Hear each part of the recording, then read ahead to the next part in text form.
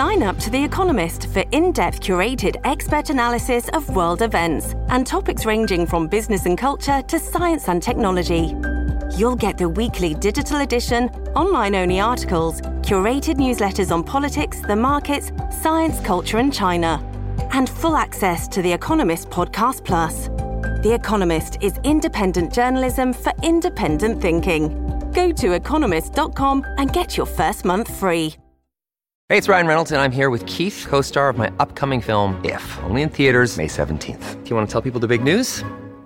All right, I'll do it. Sign up now and you'll get unlimited for $15 a month and 6 months of Paramount Plus Essential Plan on us. MintMobile.com/switch. Upfront payment of $45 equivalent to $15 per month. Unlimited over 40 gigabytes per month. Face lower speeds. Videos at 480p. Active Mint customers by 531.24 get 6 months of Paramount Plus Essential Plan. Auto renews after 6 months. Offer ends May 31st, 2024. Separate Paramount Plus registration required. Terms and conditions apply if rated PG. Market rate, £3,000 a day. Were you signing Lionel Messi? This is First Minister's questions. Just once it would be nice to get a First Minister's answer. For Douglas Ross to stand there and talk about losing grip of a party when he's been leader, the Conservatives have had the longest attempted coup in Scottish political history. The Steamy, a laudable production for The Scotsman.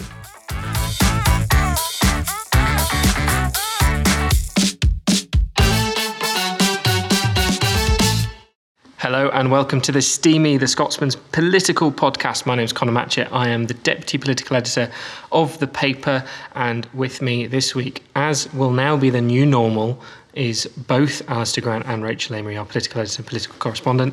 How are we both this week? It's been a beautiful weather week, hasn't it? It's been nice. It's been pretty quiet otherwise, though. Yeah, I mean, it's been brilliant weather. It's been a reasonably quiet week in politics, I think. Having said that, there's lots on today, lots to talk about. So yeah, not too bad. Did you cope all right while I was jet setting? I think we coped very well. It was actually too well, if anything. We found you our surplus to requirements. I'll pack my stuff. But let's move on to the substantive issues of the day. It's been, as I mentioned, it's been a quiet week up until today when apparently everyone decided that was going to be news. The biggest story of the day is probably Ian Livingstone, the departing Chief Constable, telling the public and admitting that Police Scotland is, quote, institutionally racist and discriminatory.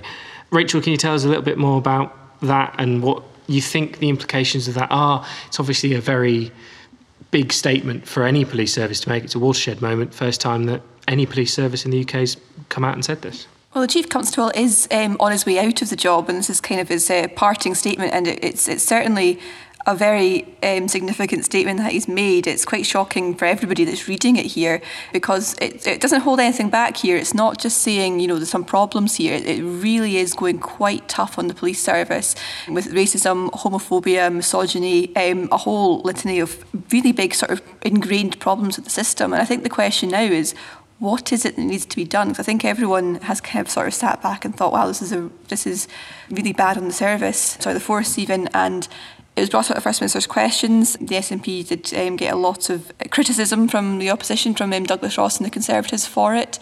I think the big question now is, how do we sort it? Because it seems to be such a huge problem. It's kind of difficult to even know where to start with it. And it also comes off the back of the ongoing public inquiry into Sheku Bayou's death. For those who aren't aware, Sheku Bayou died following being in police custody, and they're examining the circumstances of that death, whether or not it was motivated by hate or by race, and by discrimination. And it's this kind of, there's an interesting balance, isn't there, of it's a very big statement to be made. It's kind of a Me Too-y moment for ethnic minority people, but then you've got police officer representatives saying that the leadership need to take some sort of responsibility for it, Alistair. Yeah, I mean, you're right. It's a big moment. I think you can see that from what Humza Yousaf was saying in the Holyrood Chamber. He's a person of colour. We're saying it's monumental, historic. Speaking to journalists afterwards, was talking about how he felt quite emotional listening to it. So he was talking about some of his own experiences, saying he'd been searched, I think he said over a dozen times as a young man, out of his friends, out in the streets. So it's something that I think a lot of people of colour living in Scotland will have experience of, and it's a huge moment to hear the Chief Constable of Police Scotland come out and say that the force is institutionally racist. And as was said in the chamber, conceding that, admitting to it is the first step in doing something about it.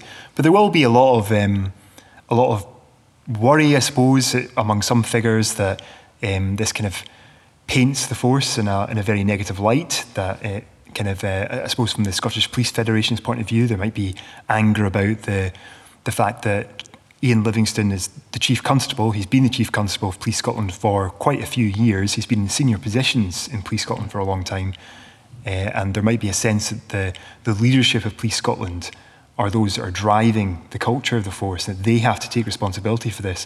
And I think maybe presenting it as an institutional thing, some would say is a way to kind of avoid tough questions about their own leadership.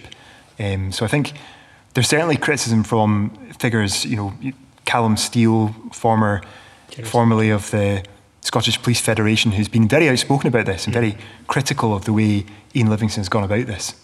And Rachel, it's worth, I think, highlighting, isn't it, that there was a historic moment for any police service to come out and say this, but maybe it's made even more pertinent by the fact that the First Minister responding to it and responding to this statement is a person of colour. I think so.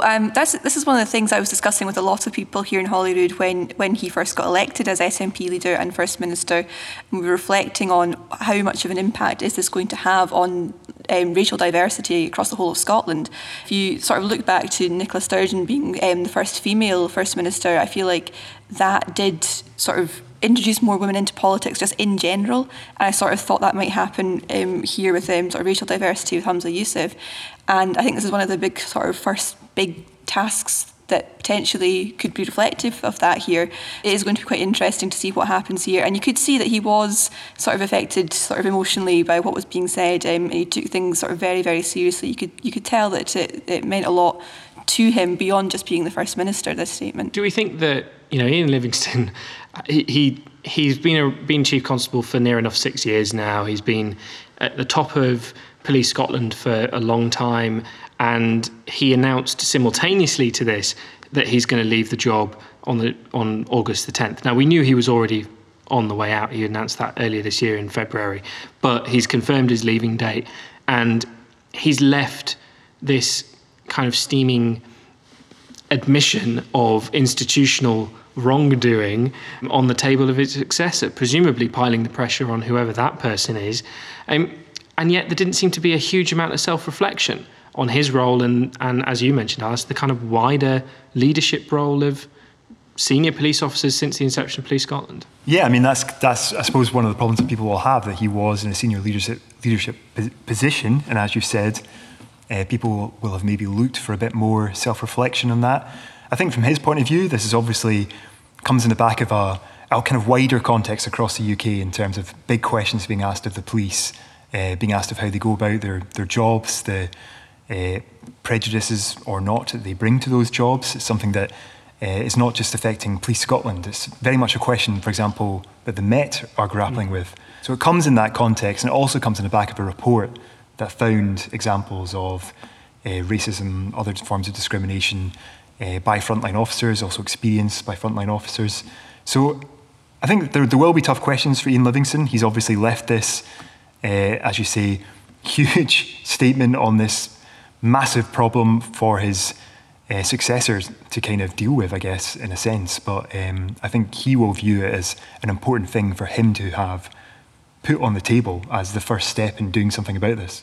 It'll be really interesting to see what happens, and whether or not, I wonder, he might be invited back here as a former Chief Constable soon enough to be asked to talk about it. Let's move on to one of the other big news stories of the day. Rachel, you were at Dynamic Earth, which we can see out of a window if I crane my neck appropriately, this morning to hear from Tom Arthur, who's the Public Finance Minister, to talk about the introduction of a visitor levy. Now, can you explain what in God's name that is? Yeah, I think most people probably recognise the term tourist tax a bit better than how it's been put by the government. But basically, they're going to look at proposals. If this gets passed, then councils will be given the power to charge a tourist tax. It would be up to councils individually rather than the government as a whole of Scotland. And basically, yeah, if you stay overnight in a hotel, in a campsite, a guest house, holiday let, whatever it is, you'll have to pay a small charge on top of your nightly rate, and that will go back to the council to pay for tourist services. We know a lot of councils have already said that they are in favour of the idea. Edinburgh Council in particular has already said that this is something they really want to see brought in. I think it was about £15 million a year they think they could generate in revenue from this, which is a huge amount of money for a local authority to be taking in. And I know it's the capital, but it's still a lot of money for a local authority. The Highlands, obviously that's our next biggest tourist destination after the capital. They think it could be up to 10 million that they bring in through this levy. And that could get spent on all sorts of things, which probably would be quite needed if in those areas. And it's fundamentally, isn't it? It's fundamentally about mitigating the impact of tourists on public services and that sort of thing. Now, correct me if I'm wrong, but it's the business reaction to this is kind of mixed. You've got some people going, this is terrible, this is going to put people off staying in Scotland. It's an additional tax on hospitality and businesses, even though it's on the visitors rather than the businesses. And then you've got, I think, the Scottish Tourism Alliance today as well being quite circumspect about it, saying, we want to work together on this. Part of that seems to be that they've committed the government to reinvesting that money, however councils decide, but those councils have to reinvest it into something that tourists or the tourism industry would get something out of. And that's something that we don't quite know the detail of as of yet. The journalists at Dynamic Earth spoke to Tom Arthur and said last year at the Fringe it was quite a big issue with overflowing bins, and it was a bin strike at the time, but that was one of the big issues. And I know that people in the Highlands, particularly on the North Coast 500, complain about road conditions and things like that. And we were saying, well, could this money be spent on bins and road maintenance, which doesn't seem like a tourist thing, but it kind of is. And he couldn't really answer that question, very much saying it would be up to councils, but there would be sort of guide points given to them on that. But I think in terms of people paying this money, it will be a very small amount. And it's one of these things that it's actually already in place in a lot of countries. You were on holiday recently, Connor, and where you went had a tourist tax. Yeah, I mean, I went to Florence, and Florence is well known as being a place that is inundated with tourists. And let me tell you, that's not an exaggeration. It is absolutely overflowing with them. And we were asked to pay €21 in cash on arrival. Now, that's the tourist tax. I don't know about you guys. I don't know about you at home listening, but €21 in the context of a European holiday is a few pennies in reality when you're going abroad, considering the amount it's going to cost you to get flights over and get accommodation. And it's funny, I tweeted about this earlier, and Twitter's a terrible place to get an idea of what people think of an issue. But unlike a lot of Scottish government issues, a lot of people are going, yeah, well, we do it when we go to Holland, we do it when we go to Germany, we do it when we go to Switzerland and France and Italy and all of these places that have this in existence. Yeah, this is something that I think people are quite used to already doing. I think the only thing that perhaps we haven't really sort of thought of here, because we are thinking of people from overseas coming to visit Scotland, is maybe you're on a night out in Edinburgh or Glasgow, and instead of getting the last train home, you stay in a hotel. You probably wouldn't have thought, oh, wait a minute, I'm going to have to pay a tourist tax for that. So that's maybe the only sort of thing that might have people have gripes about, but I can't imagine many people being too up in arms about it. I mean, Alistair, you like me, have covered the council here, and it's been something that councillors have been talking about in Edinburgh for years as a potential way of mitigating the impact of tourism on the city. I mean, it's going to be introduced in Edinburgh if it's passed by the Scottish Parliament, isn't it? It's just a matter of how much and when. It will almost certainly be introduced. And you're right, it's been a conversation that's been going on for years. And we've had this kind of extraordinary, almost existential debate in Edinburgh about this, about whether it should be introduced, what it would mean. And I think the final, or the proposal the council had actually put forward was something like £2 a night charge added to the price of a room for the first week of a stay, which is quite a small amount of money. And as we've been pointing out, I actually had a look at all the different cities in Europe that already have a tourist tax in place: Venice, Rome, Paris, Amsterdam, Lisbon, Berlin. Mm-hmm. And Edinburgh is a tourism capital. It's definitely on the same footing as all of those cities when it comes to being a tourism destination. So the idea that the city wouldn't be able to sustain a tourist tax, I just think is quite a strange argument. I can understand why there's concern about introducing extra costs. I think that's always a conversation that needs to be completely thought through and the debate thrashed out. But Yeah, I think the scale of the debate that happened in Edinburgh over this was, I think, quite surprising. I think when you look at the councils across Scotland, I think all of them, I think I'm right in saying all 31 were supportive of the principle of being handed these powers. There is an argument within COSLA, the council umbrella body, that just the principle of the councils being handed the ability to do this is important in and of itself, even though many of them will not introduce it. Mm-hmm. It's about empowering them and handing them the responsibility over local taxation, which is something they have called for a long time.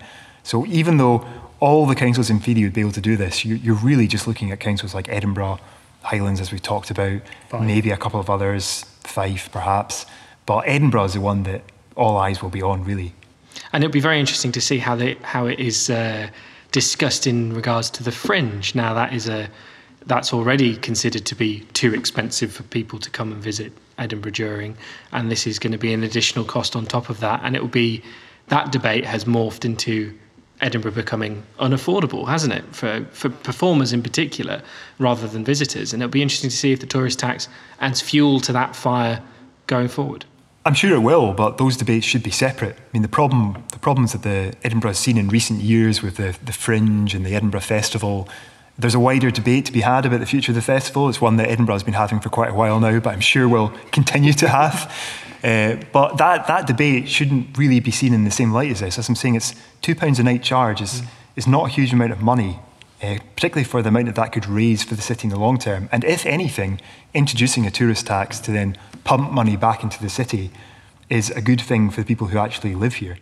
And it's all of we won't go into the depths of Edinburgh local politics, but it works into all of those conversations that we've had over the years about Christmas fairs and their impact on the Princess Street Gardens and places like that, and whether or not taxpayers should be paying for that or visitors, blah blah blah blah blah. But we'll see. Well, I'm sure we'll hear more on that going forward when it comes to being debated in Parliament. And what's your instinct, Rachel, on opposition to this? Do you think, because it seems like it's going to be a relatively consensual process? I think a lot of people in Holyrood will find it an agreeable thing, but we know that the Conservatives had said it is a sort of a nat tax, saying that businesses are already facing a high tax burden, that many have said in the public consultation to the government's proposals that they don't want it. But like you said before, it is a tax on the visitors, not necessarily the business and hospitality sector here in Scotland. If this does get passed, we probably won't actually see it until 2026, so it is still a wee while off actually happening. Absolutely. Well, we'll see and hear more from that going forward, I'm sure, particularly after the Edinburgh Festival and the inevitable stories that will come out of that about tourism and over-tourism. Well, from tourism to Westminster and London, where there's plenty of that going around as well. Here's the latest from our Westminster correspondent, Alex Brown, giving us his latest dispatch from the House of Commons. To the Westminster section of the podcast. I am, quite fortunately, the paper's Westminster correspondent, Alexander Brown, and Boris Johnson is once again the only story in town. Forget your Suella Bravermans, forget your G7s and anything to do with Ukraine. Boris Piffle Johnson, as I live and breathe, is causing a right ruckus in Westminster. This time, and it is something that I would encourage you to laugh at, the former Prime Minister has got in trouble because following the COVID inquiry, or as part of it, he had government-assigned lawyers and he handed them his diaries to look at so they could prepare him for the inquiry and any questions he might face. They then found so many incidents, they felt duty-bound to pass them on to the Cabinet Office, who then felt they had to pass them on to police. These incidents were said to involve having friends and family over to Chequers, as well as events in the Downing Street flat. Now, you may be thinking, and you might not be wrong to think this, if you've had parties or friends over during a lockdown, that might be on you. But no, you could be wrong, sir. Actually, this is very much a case of the Blob going after Boris for backing Brexit. Instead, we have heard that this is a stitch-up from Tory MPs. We've heard that there is a concerted effort to go after Mr Johnson and discredit him, led by, or at least allowed to happen, by Rishi Sunak. This is obviously nonsense, but I think the one lesson you can take from this is just how strong a position Rishi Sunak is in. Because not only have the MPs who support him, and let's remember 102 MPs were said to support him during the last leadership election that he then dropped out of, no one really significant has gone public and said, this is terrible, why is Rishi Sunak not doing something? Is he colluding with the Cabinet Office? People have stayed pretty quiet, and all the briefings have been anonymous. There were threats of by-elections, that was dismissed by Nadine Dorries as a word that I can't say on a podcast that can go out at any time, especially if you're listening in a car with family. But suffice to say, Mr. Sunak looks very strong from this, because not only does he not need to slap Mr. Johnson down, because he's done it himself, it also is a great reminder to MPs about, here's what you could have won. This is a situation that you could be in. Since Mr. Johnson stood down as leader, he has faced the Privileges Committee. He has had the whole incident into the funding he got from the BBC chairman he appointed. And now there is this. Whereas Mr. Sunak is boring. He is, quietly competent and just getting on with it. And I think for a lot of MPs, that is what they want. Though, obviously, not if it's Keir Starmer. So, yeah, it's Mr. Johnson now, Mr. Johnson next week, and Mr. Johnson forever. But it is good news for Rishi Sunak. That's my take. And it's a big one. Until next time, thank you so much for listening. Thank you very much indeed, Alex, for that. Last thing we're going to talk about today is the recent polling. As we mentioned, up until today, it was a relatively quiet week in Scottish politics, apart from a couple of polls. Now, we had two separate ones. We had, first of all, a YouGov poll. This was a MRP model poll for those who aren't incredible nerds that look at these polls all the time. That means that they've modelled it on specific constituencies. It's intended to give a better idea of the overall position rather than a uniform national swing, which assumes everyone votes the same wherever they live. In any case, this led to the SNP falling back to 27 seats. It had Labour very close behind on 24, which is a huge gain of 23, with the Lib Dems and the Tories on a handful each, around 4 each. That would be not a hideous result for the SNP in historical terms, but in recent years it would be terrible. That is compared, however, with an Ipsos poll for STV, which put the SNP on 44 seats, Labour on 9, and the Conservatives and the Lib Dems on 3 each. Alistair, it's two widely differing polls, but the general direction of travel is the same, which is the SNP are in decline. How bad could it get?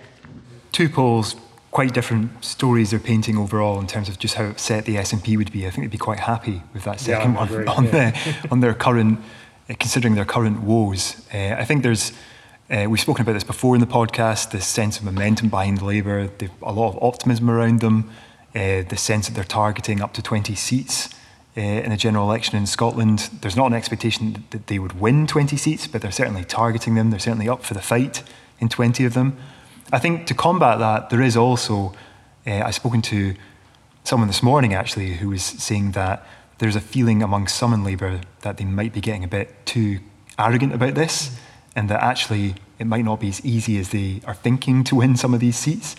But yeah, I mean, the SNP will certainly be concerned that the ongoing police investigation, the well-publicised troubles they've had are having an impact, and we can certainly see in these polls that although they're very different, that the SNP is on course to lose some seats and Labour is on course to benefit from that. And it's also fair to mention as well that not in the too distant past, we had numbers around that Ipsos poll for STV, those 44 seats. That's only 4 fewer than, I think that's my maths right, than in 2017. Now, the 2017 election was considered a bit of a shot across the bow, wasn't it, of Nicola Sturgeon's leadership just after the EU referendum. But she sailed through that, to continue with the ship metaphor. But she sailed through that, came out the other side to have a really strong 2019 election. Now, Humza Yousaf's future is arguably how much damage limitation he manages ahead of what we assume is a winter 2024 election. I mean, do we think that a 2017 result, where they're still first and they're still by far the biggest party in Scotland, is enough for him to stick around and enough to launch a 2026 Holyrood election campaign? I think the problem that Humza Yousaf has is that he's starting from a position where he's been completely on the back foot. He's not had any honeymoon period as leader. He's had all these negative headlines about the SNP. He's basically been firefighting every single day as First Minister. Nicola Sturgeon started off with this extraordinary surge in support for the SNP after the referendum. You know, she was addressing stadium audiences in this kind of strange, hybrid, political, kind of weird rock star kind of thing that was going on with the SNP, where they were literally filling stadiums with supporters. And then they had, you know, their fantastic 2015 result. And then they had troubles after that, but she began with momentum. Humza Yousaf's problem is that he doesn't have that. He's not beginning with that. He's beginning with this really difficult situation. And I think he will find himself in a lot of trouble if they do start to lose seats in a big way. I think probably to some extent, you know, there is an expectation that he is, as you say, basically overseeing damage limitation to some degree. He's dealing with problems that weren't created by him. But having said that, you know, he is now the leader, and he will have to carry the can going forward for results. It's also fair to mention, you know, a lot of these polls, I think the YouGov poll in particular was highlighted by them as the worst result for the SNP since 2010. Now, when people hear that, they're like, oh, that's only a few elections ago. The reality is that 2010, the SNP won 6 seats. You know, they are a completely different political beast to what they were when the Conservatives first came to power. And that's, you know, they're nowhere near that level of annihilation yet. And that would be considered the SNP would be considered a spent force if they only won 6 seats at the next general election. We'll talk a little bit, though, about the independents level of support. The Ipsos poll yesterday was actually quite good for independents. They have a little bit of a different methodology, it appears, Ipsos, that tends to give them higher yes levels of support than other polls. But in Rachel, it was 53% for yes, 47% for no, with undecideds out of there. I think it was 51% for yes, with don't knows included. The SNP are going to probably feel quite happy, aren't they, that independent support hasn't really been dented by their own woes, but they'll be concerned about the decoupling of pro-Indy support and SNP voting. Yeah, this sort of suggests that while support for independence has kind of remained the same, it's still around the 50% mark, that they're not holding on to that vote. So perhaps the independence supporters, which is the SNP's key base, are turning away from SNP, presumably to Labour, but it could be to other parties as well. So that is going to be something that's very interesting. I think it was earlier this week as well, was Ash Regan suggesting that waiting until support for independence is at 60% before pursuing a campaign would be ridiculous. And it's not getting up close to 60% anyway, is it? It's still around the 50% mark. It's still not consistently above 50%. The next poll could very well be back down to 49%, for example. It's not consistently above 50% at the moment. And there's a concern, isn't there, with the SNP that if you look at what happened in post-2014, that independence referendum was a kind of fundamental decoupling of Labour voters going to SNP because of nationalism. You know, that habit was broken once and it hasn't really been repaired since. And they'll be hoping, the SNP, that even if they lose a few votes to the Labour in 2024, that they won't necessarily lose them for good in 2026, and that maybe a Holyrood election will focus the constitutional mind rather than the kick the Tories out mind. We are unlikely to see a Conservative government in Westminster after the next election, so that could very well happen there.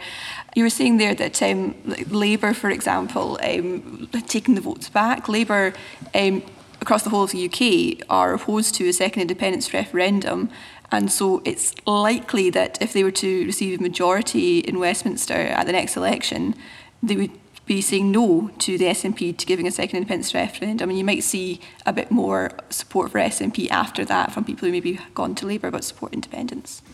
Absolutely. Well, thank you very much, both of you, for joining us this week on The Steamy. Thank you very much to Alex as well from Westminster, and thank you very much at home for listening.